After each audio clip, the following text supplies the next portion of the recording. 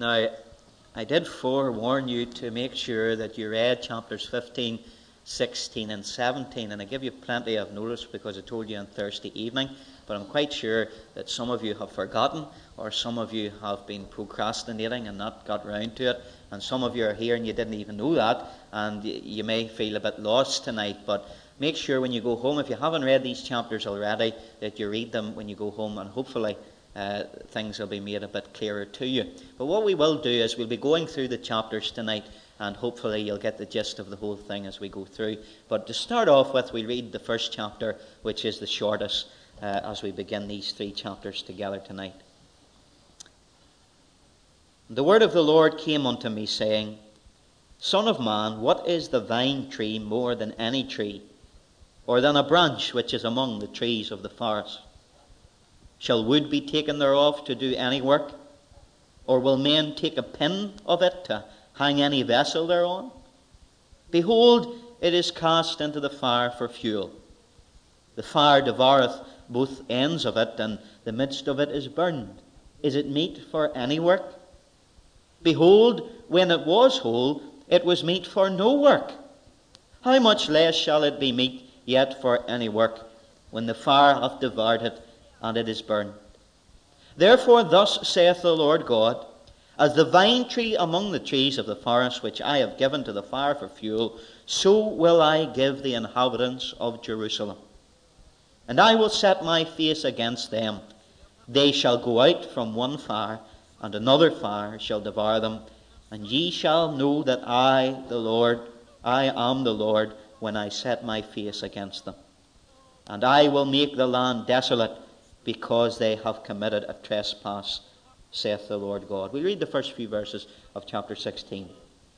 Again the word of the Lord came unto me, saying, Son of man, cause Jerusalem to know her abominations, and say, Thus saith the Lord God unto Jerusalem, Thy birth and thy nativity is of the land of Canaan.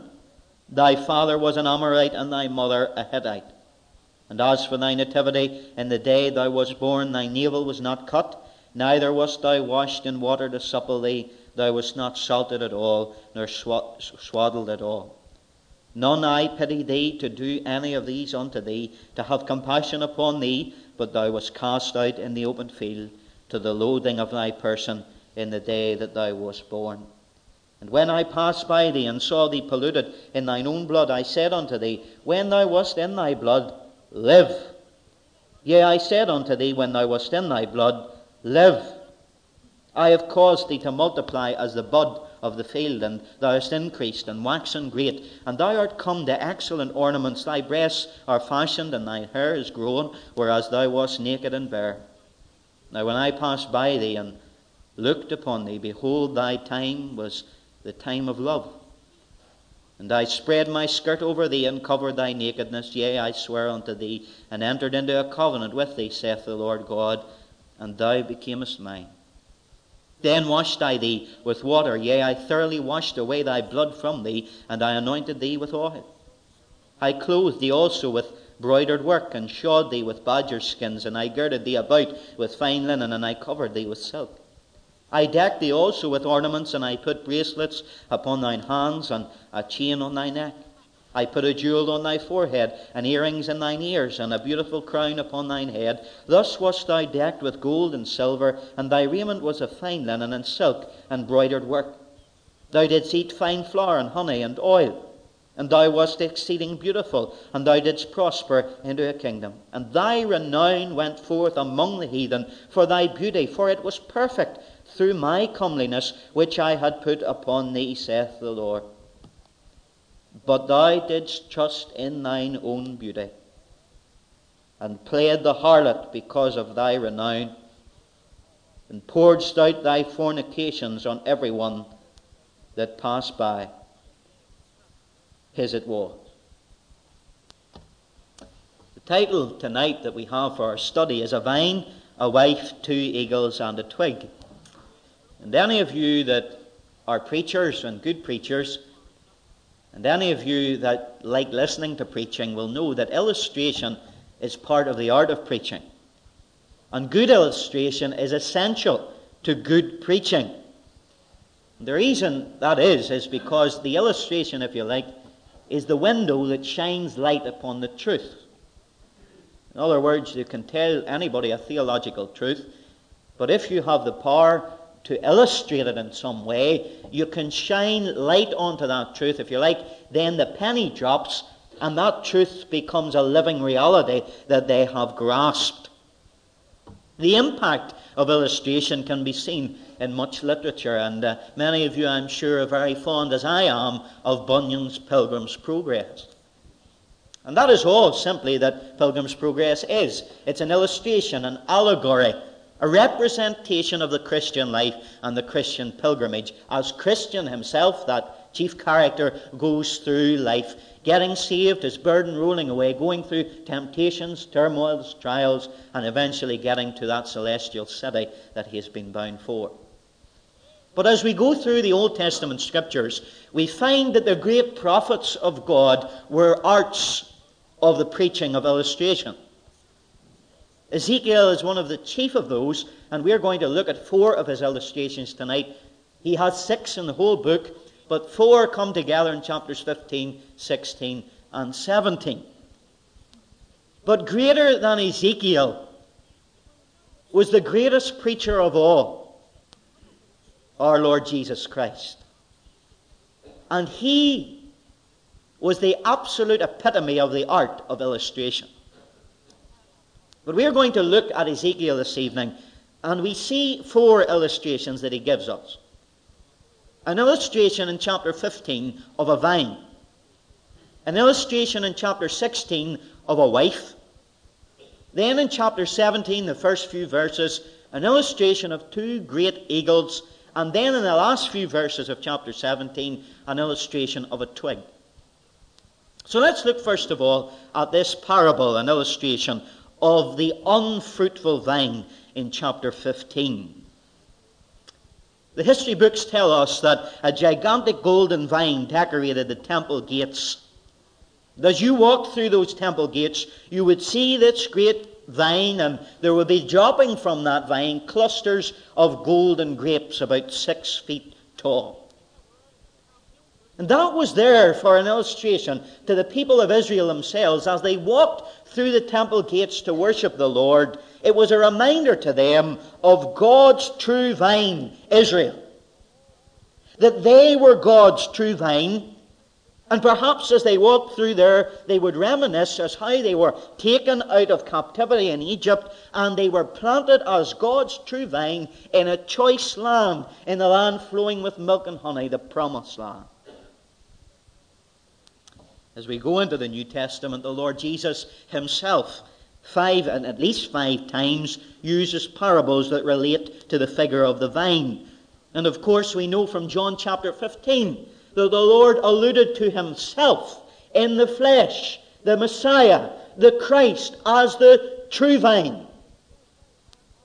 And so the imagery of the vine is littered right throughout the Old and the New Testament. There are 3 things that I want you to note about the vine, and indeed Ezekiel's illustration of it this evening. And the first thing is simply this. The vine is a common symbol for the nation of Israel. Within the scriptures, in the Bible, the vine is a symbol and a type of God's people, Israel. Turn with me, so as I can prove that to you, to Hosea. You have Ezekiel, then Daniel, and then Hosea, and chapter 10. And we will be looking at a lot of scriptures tonight, so you better wet your fingers as we go through these. Chapter 10 and verse 1. And speaking of the degradation and the emptiness spiritually of Israel, Hosea says, Israel is an empty vine. He bringeth forth fruit unto himself, according to the multitude of his fruit. He hath increased the altars according to the goodness of his land. They have made goodly images. Hosea says Israel is like an empty vine. That's the Old Testament, and I could show you many more instances of that imagery. But then, if you will, go to Matthew chapter 21, you will see how the Lord Jesus Christ takes up this imagery,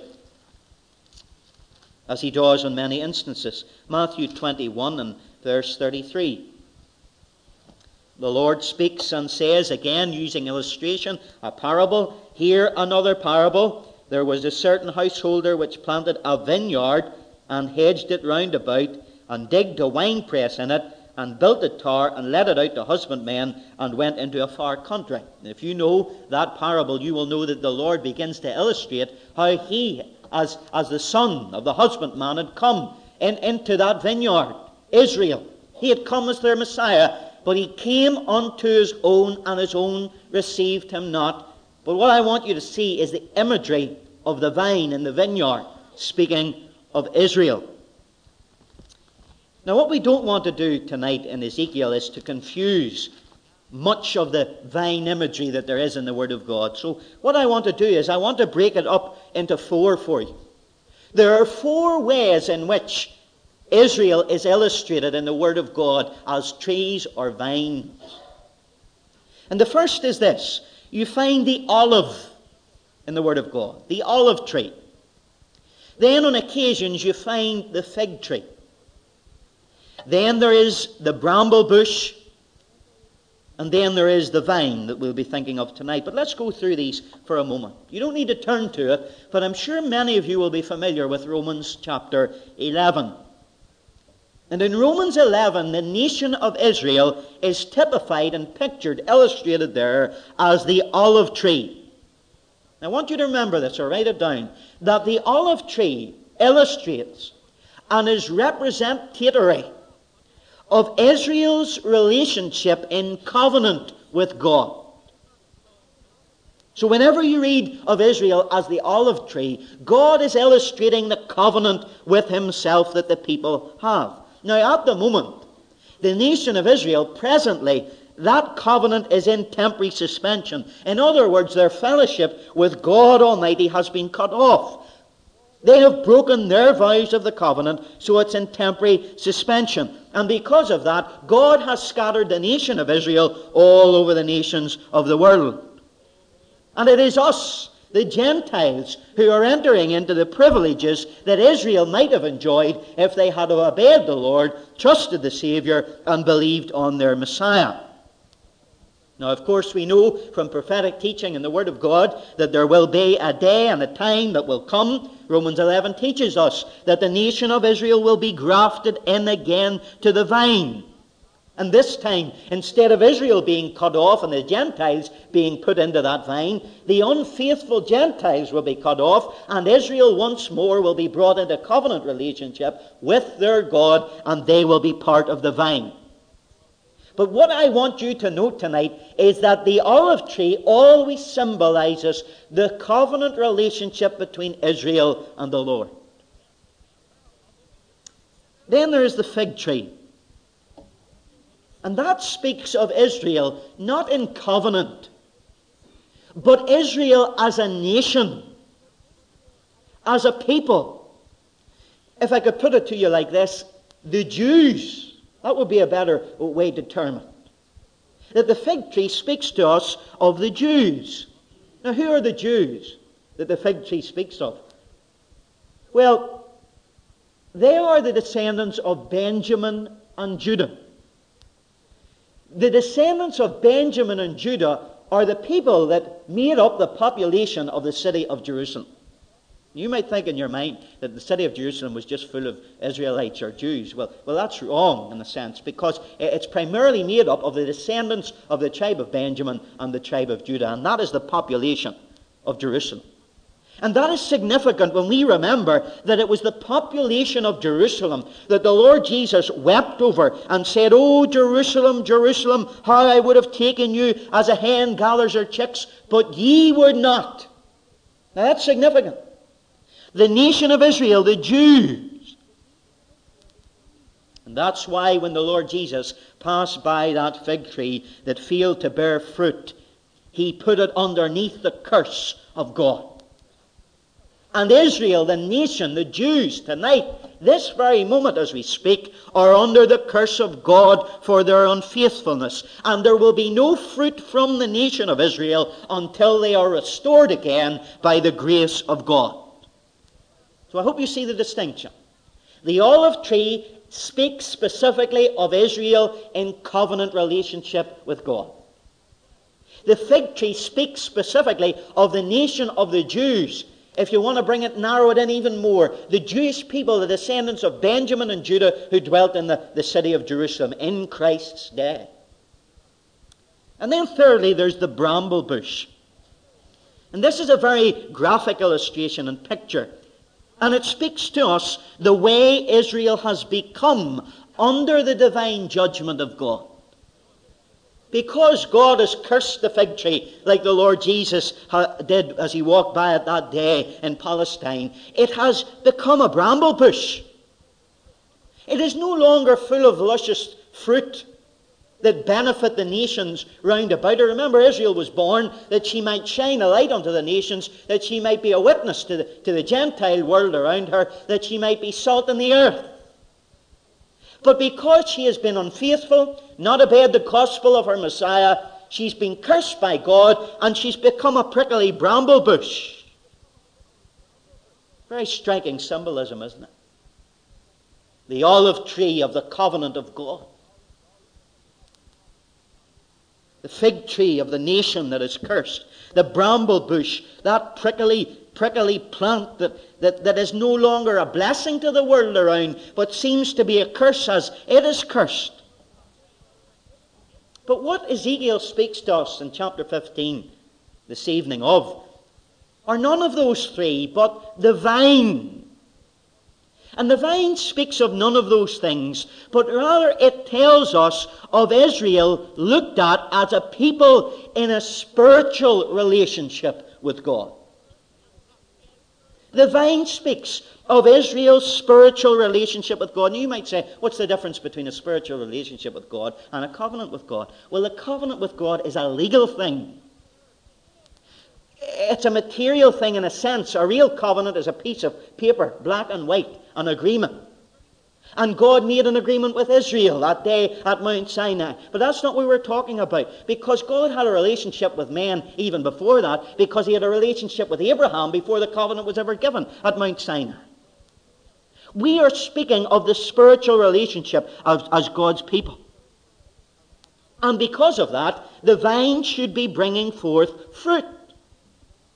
And from that spiritual relationship, those people that are God's people are to bring forth the peaceable fruit of righteousness to the glory of God. He says in Hosea that he has planted them as a noble vine. He has cared for them. Isaiah, I beg your pardon, chapter 5. He has planted the people of Israel as a noble vine. He has cared for them. He has done everything possible for them. But there's no fruit from them. So the Lord says, I've done everything possible to make these people a faithful people to me, but there is no fruit coming from them. All the fruit that they have is for themselves. And nothing had changed in Ezekiel's day, and so we are asked to consider the vine from God's standpoint. And that is what we have here, the vine from God's standpoint. That's the first thing I want you to notice, that the vine is the symbol for the nation of Israel within the Bible. Specifically here, it is a symbol for their spiritual relationship with God. Here's the second thing. The only purpose and value that the vine has is to bear fruit. That's vitally important. The only purpose a vine has is to bear fruit. And as you read down this chapter, we don't have time to single out the specific verses, but from round about verse 2 right through to verse 5, you can see how Ezekiel goes through the various uses that perhaps, maybe, a vine tree could have. And he thinks about house building. Well, it's no good for house building because the wood of a vine is too crooked. It's all rickety and crooked. You couldn't build a house with it. The question is asked, could it be used for furniture? Maybe a peg to hammer into the wall, to hang something on. And the answer comes back, no, it couldn't, because it's too soft. Couldn't hammer it into anything. Could it be used for fuel? Maybe it's only good enough to be burnt. Well, even when it is burnt, it's not good enough for fuel because it burns so quickly and rapidly. It doesn't linger and smoulder for heat. And that proves to us That the only use that a vine has is to bear fruit. Now the third thing that I want you to notice. Because the vine has refused to perform the only purpose and prescribed duty that God has given it, God will destroy it. And that's fundamental to our understanding of chapter 15. God will burn it up if it does not bear fruit.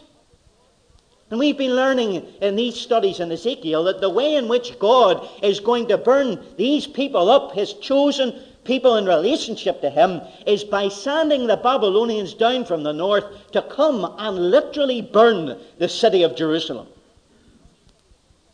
Now let me make an interesting allusion to the words of the Lord Jesus in John chapter 15, and we're going to spend a bit of time on that a little bit later. But our blessed Lord said, "If a man abide not in me, he is cast forth as a branch and is withered. And men gather them and cast them into the fire, and they are burned." Now turn with me to Revelation chapter 14 for a moment. And remember, we're not speaking now of believers in this dispensation yet. We're talking about the nation of Israel in the Old Testament. And that is what we're still talking about in Revelation chapter 14, because the Lord is speaking of that nation here. And he is in fact speaking of God's final dealings in a day yet to come with the apostate nation of Israel. And just before the return of our Lord Jesus Christ, the Israelites' Messiah, a remnant will be recognized by him. That will happen. Not all Israel will be saved in the sense of the nation and everybody that's a Jew. But true Israel, the true nation of people that will follow God, will be saved. They will say, "Blessed is he that cometh in the name of the Lord," and the Lord will have mercy on them, defeat their enemies, and save them. And he will take that remnant and recognize them, and he will plant them again in the land of Palestine. He will plant them one day to become a fruitful vine right throughout the 1,000-year reign of the millennial reign of our Lord Jesus Christ. But before that, in John's vision in Revelation 14, John sees a vision of a mighty angel coming forth from the temple which is in heaven. This angel has a sharp sickle in his hand. And John, as he sees this angel coming with a sickle in his hand, he hears another angel commanding the first angel to send forth, verse 18, "Send forth the sharp sickle and gather the clusters of the vine of the earth, for her grapes are fully ripe." Now, a century and a half before Ezekiel, Isaiah said in chapter 5 of his book and verse 2 in the parable of the vineyard, "He looked that it should bring forth grapes." God looked for fruit from the nation of Israel, and it brought forth wild grapes. Not fruit, but wild grapes. Now stop for a minute and pause. Here's a principle that we must learn as believers in this age. That this, and what we're going to read in Revelation, is the awful condition and description of a people in complete disregard and obedience to God's word. A people who reject his Son. A people who reject their Messiah and their Lord. And a people who will fail to recognize the Lordship of Christ. So let's look at what happens to them. If you scan your eye down the chapter, you will find this. That angel does take the sickle, and he thrusts it into the earth, and he gathers those wild grapes of the earth, and he casts them into a wine press. And it says that Christ, the great judge and warrior of God, he presses down those grapes in the great wine press of the wrath of God. That wine press is trodden outside the city. And as we read down this passage, we find that wine comes out of the press like blood. In fact, it is blood. And this passage says that even the bridles of the horses feel the blood coming up to their level. that the blood goes as far as 600 furlongs. You know how far 600 furlongs is? The whole length of the land of Palestine. And there is a day coming when Christ will return as the judge and the victorious king, and he will come to the nation of Israel, and he will take his sickle, and he will pluck up all those wild grapes that have not borne proper fruit for him, and he will tread in his wrath, and the whole nation land will be drenched with their blood. Is it any wonder that it's called the trouble of Jacob? Do you marvel that it is called the great tribulation that the world has never seen before? And then God's wrath will be poured out upon his vine. Now after this, the Son of Man descends to take his kingdom. He descends to reign upon the earth. And he recognizes a small remnant as his own vine, and he will place them in the land again, and for 1,000 years there will be a presence to glorify God in his vineyard once more. But what about today? Today, the Lord, as he wept over Jerusalem and said, "Oh, I would have brought you to myself, but ye would not," the Lord finished those remarks by saying, "Behold, your house is left unto you desolate." Desolate. Let me say this before we move on to the second parable. There are two things that are needed for a vine to bear fruit. Just two things.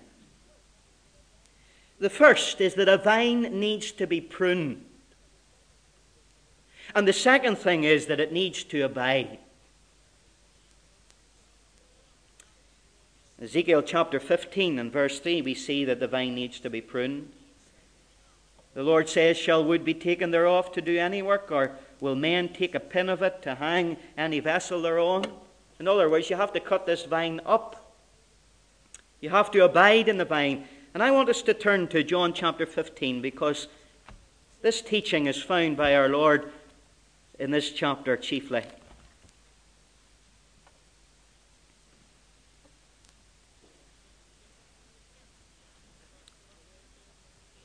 The Lord says in verse 6, "If a man abide not in me, he is cast forth as a branch and is withered, and men gather them and cast them into the fire, and they are burned." Pruning. Maybe you've pruned the roses. Well, if you prune vines, that's how the fruit comes. You have to keep pruning it, or the fruit will not come. Now, it's not a very pleasant experience. No one likes cutting something that we think is going to bring forth fruit. It doesn't seem to make sense to cut the very life until the sap comes out, and we feel that we're doing violence to life when we do that. But of course, we know when we see the fruit blooming the next year that is not the case. But pruning is a painful thing. It's a painful experience, but it's necessary to bring forth new life. And this is a spiritual principle. In our lives as believers, as God's people today, pruning is necessary to bring forth fruit in our lives. Now let's take a moment over that. Because I think there are some folk here this very night and God is pruning you. Job knew what it was to be pruned. If you turn to Job, just before the Psalms, in chapter 14, he describes pruning himself. Job 14 and verse 7 to 9. He says, "There is hope of a tree if it be cut down, that it will sprout again, and that the tender branch thereof will not cease. Though the root thereof wax old in the earth, and the stock thereof die in the ground, yet through the scent of water it will bud, and bring forth boughs like a plant." Doesn't matter whether the root's rotting, doesn't matter whether fruit falls to the ground and rots. If it's pruned, it'll get the water. Now that's what Job said, but then Job had to go through that experience. And if you turn to chapter 17 of Job, and verse 1, he describes what he felt like when he was in the middle of that pruning experience. He says, "My breath is corrupt, my days are extinct, and the grave's ready for me." Have you ever felt like that? You felt as if you're loathsome to other people, your breath. You felt as if no one wants you, your days are corrupt. You feel extinct, nobody wants you, and you feel that you'd rather die. Maybe you feel you're going to die. But let me tell you what happens. That's pruning that is so painful. But if you turn to chapter 42 of this book,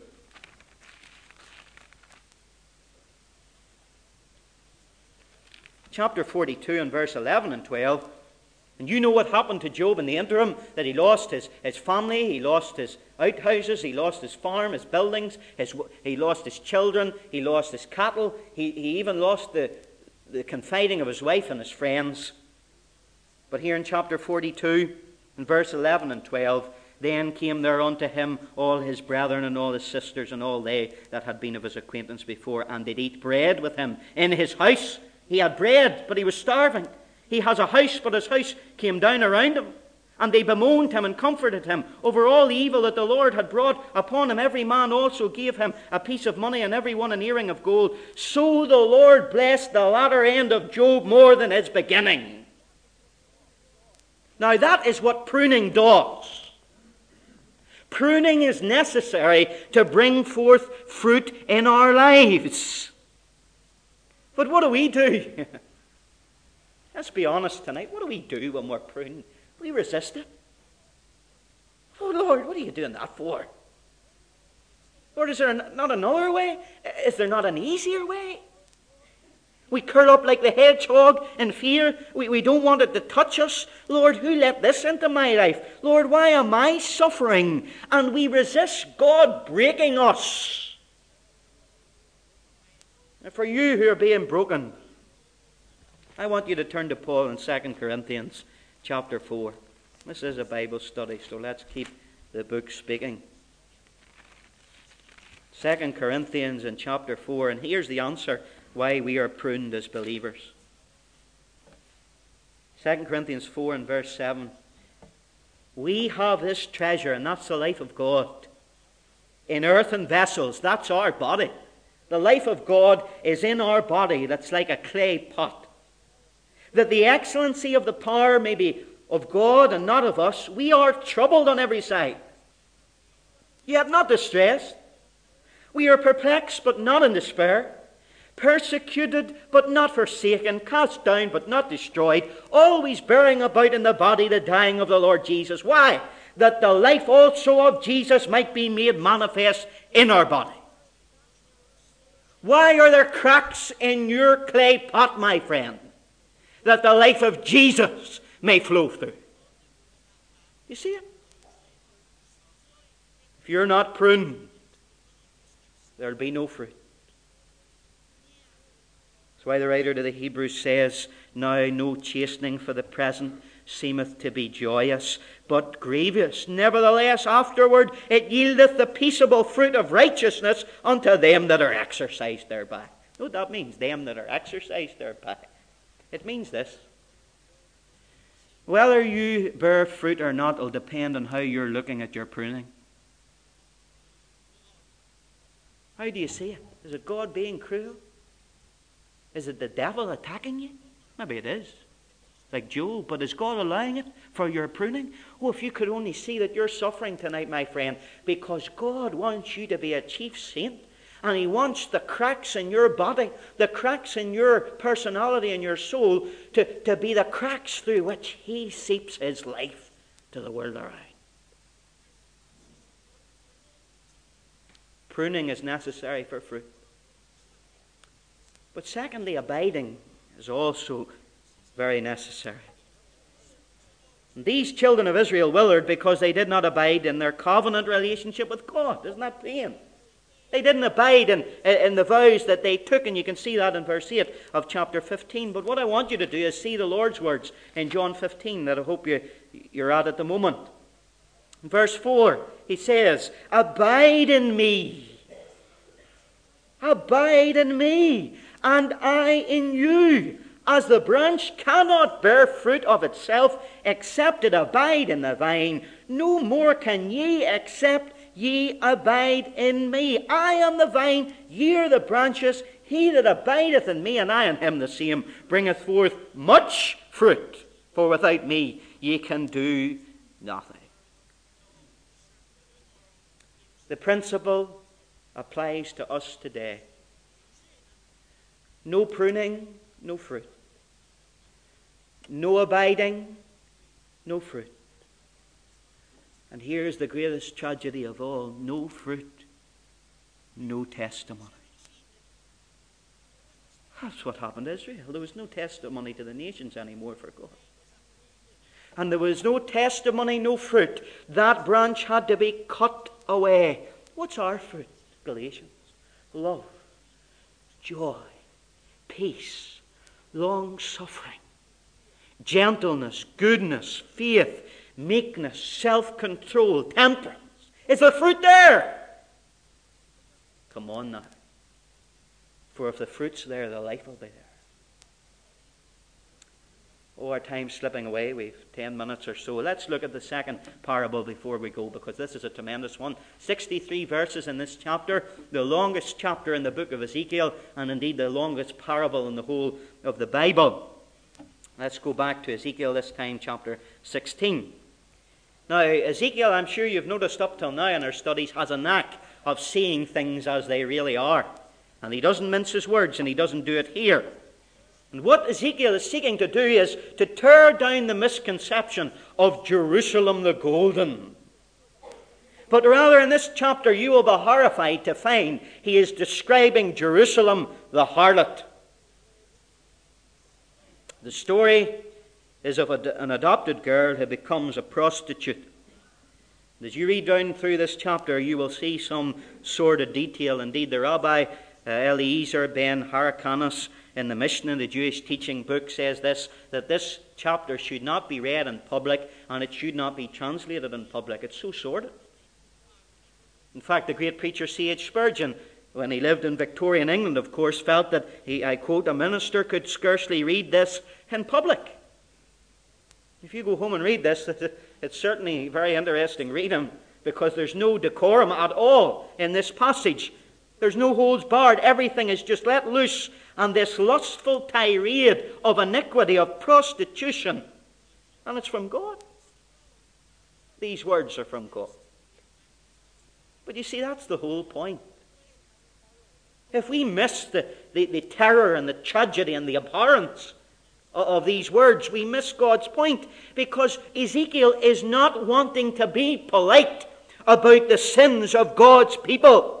In fact, this is what his job is, and this is what the job of a prophet is, to come to the people of God and to expose their sin, and to expose it in all of its ugliness, because it is abhorrent to God, and God wants us to know it's abhorrent. God had found in a field an abandoned little baby. It was despised, it was abandoned, it was lying dying, a little baby girl, and her name was Israel. And God graciously lifted up that little child and adopted it, that little ragtag girl, lying in its own blood, without its umbilical cord cut yet. It hadn't been washed, it had never been cradled. And God lifted it. And that was very strange in those days. We don't think anything strange. If you went out to Thorndike Street and saw a child lying on the street in blood, you would lift it too. But not in those days, because if you lifted every child you saw lying in blood, your house would be bursting at the seams. Especially little girls. They weren't a breadwinner. They were no use to some families as far as they were concerned, and they were frequently left out in the street to die. But the Lord lifted her up. And when she became of age, He entered into the marriage bond with her. Now that would astound people of this day too, because if a man actually did pick up a baby like this, it wasn't to care for it, it was to let her grow up and then make her a prostitute and get gain through it. But for a man to pick up a child like this and love that child and actually enter into the covenant of the rite of marriage was astounding. But what happened is tragic. God dressed her. God put the most beautiful clothes on her, adorned her with the most costly jewels, provided the finest food available for His beloved. And in verse 15 you read these tragic words.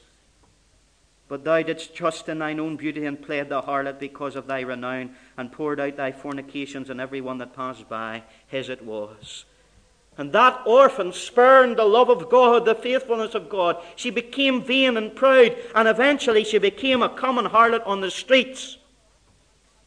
And that intolerable action against her husband could not go unpunished. Now, why could it not? Because the passage tells us that her husband wasn't just her lover, but her husband was the judge in the town. And he had to be seen to do right, not in society alone, but in his very own house. So he delivered over this harlot to her murderous lovers and let them abuse her, let them punish her. And her wickedness by this time had surpassed even her older sister Samaria. That's the capital of the northern kingdom that had already been judged by God from the Assyrians. Also her younger sister named as Sodom. Sodom? Israel's sin, Judah's sin, Jerusalem's sin had exceeded the sin of Sodom. And after he had chastened her, the miracle of it all is this: God would restore her.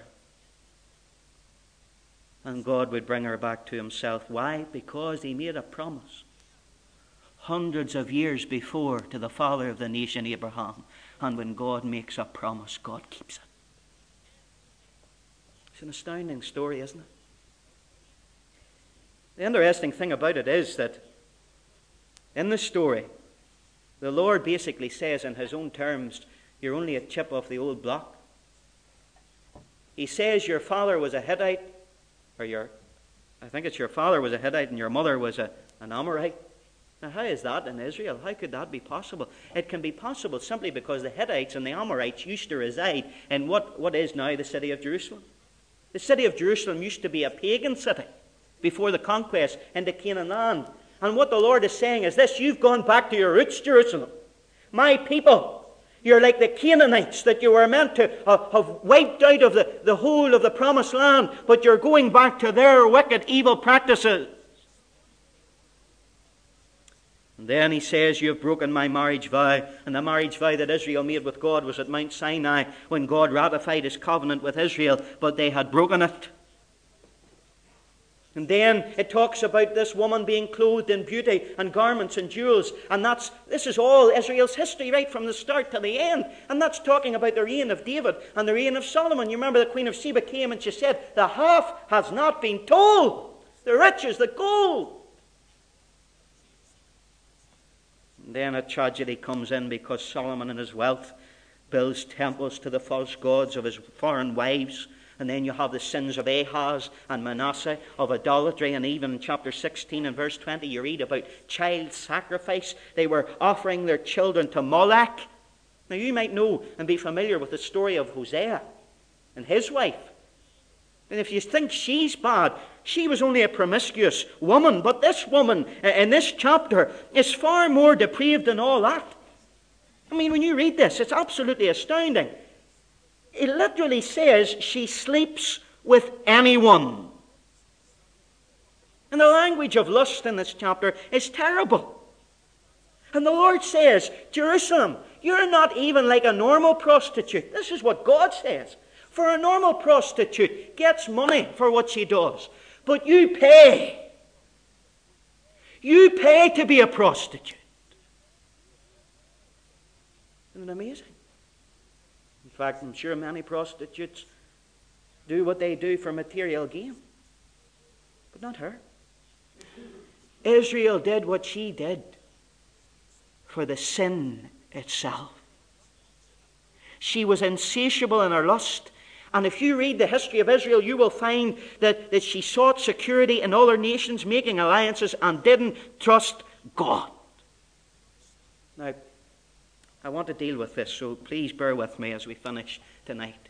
What was the reason for all this impurity? Why does God need to go into this like this? Verse 49, look at it. God tells them the start of all this terrible sin. Behold, this was the iniquity of thy sister Sodom. And he says, you've got worse than her. Pride, fullness of bread, and abundance of idleness were in her, and in her daughters neither did she strengthen the hand of the poor and the needy. Note another translation, the way it puts it. You were arrogant, you were overfed, and you're unconcerned. Arrogant, overfed, and unconcerned. You know what that is? Put it in another word. Materialism. My friend, that's the way we ought to preach today. We ought to be exposing sin. And let's ponder for a moment as we close in the last couple of minutes. And bear with me tonight. What is the cross? I believe the church should stop trying to please people and start trying to win people. Save them. And the cross is the most bloody, gruesome demonstration and illustration of sin and what sin does. And when we look at the cross, we feel our ugliness, we feel our sinfulness, and even when we apply that bloody sacrifice, praise God, it's efficacious to our atonement. Now please rejoice with me as you look at these verses as we close. As you look at verse 53 to 59, you know what God says? He says, I'm going to restore Sodom, I'm going to restore Samaria, I'm going to restore Jerusalem, I'm going to restore all that plain. It's amazing. And God is talking about what the Bible talks as the times of restitution of all things spoken of by God's holy prophets. Even Sodom and her daughters would be restored. Now, it's not talking about the inhabitants of Sodom and Gomorrah, for as Jude tells us, they're suffering the vengeance of eternal fire at this moment in time. But the miracle of God's grace and what God is going to do in the future is this. God is going to raise from the ashes Sodom and Gomorrah as cities. And God is going to put into them a regenerated people in the millennial reign of Christ to worship Him. How do I know that? Because Sodom and Gomorrah are found in the area that Abraham was promised right in the very beginning. It's amazing, isn't it? That although they forgot their legal covenant with God made at Sinai, God couldn't forget His covenant, His unconditional covenant with Abraham, Isaac, and Jacob. And let me say this as we finish. Listen to this, believer. That applies to us. You know what? We've entered into the blessings. Paul could say, know ye not that the unrighteous shall not inherit the kingdom of God? Be ye not deceived. Neither fornicators, nor idolaters, nor adulterers, nor effeminate, nor abusers of themselves with mankind, nor thieves, nor covetous, nor drunkards, nor revilers, nor extortioners shall inherit the kingdom of God. But such were some of you. But ye are washed, ye are sanctified, ye are justified in the name of the Lord Jesus and by the Spirit of our God. Isn't that wonderful? Oh, perfect redemption. The purchase of God. To every believer, the promise of God. The vilest offender who truly believes, that moment from Jesus. A pardon received. Praise the Lord. I had much more to tell you. I had 2 more parables to get through, but you come back next week and you can hear all about those. He's a wonderful Savior, isn't He? It's amazing when you think of it. Sodom and Gomorrah rained down with brimstone from heaven. But there's a day coming when even those wicked, sinful places will be restored by the grace of God to praise Him. And you know something? We mightn't live in a Sodom and Gomorrah, but our old lives were no different. But He's made out of them trophies of grace. Hallelujah. Father, we thank You tonight. We thank You for amazing grace. How sweet the sound that saved a wretch like me. And Father, help us to be taken up with the wonder of it all, that He has put away our sins forever by the blood of His cross. Glory to His name tonight, and bless us now as we leave. Amen.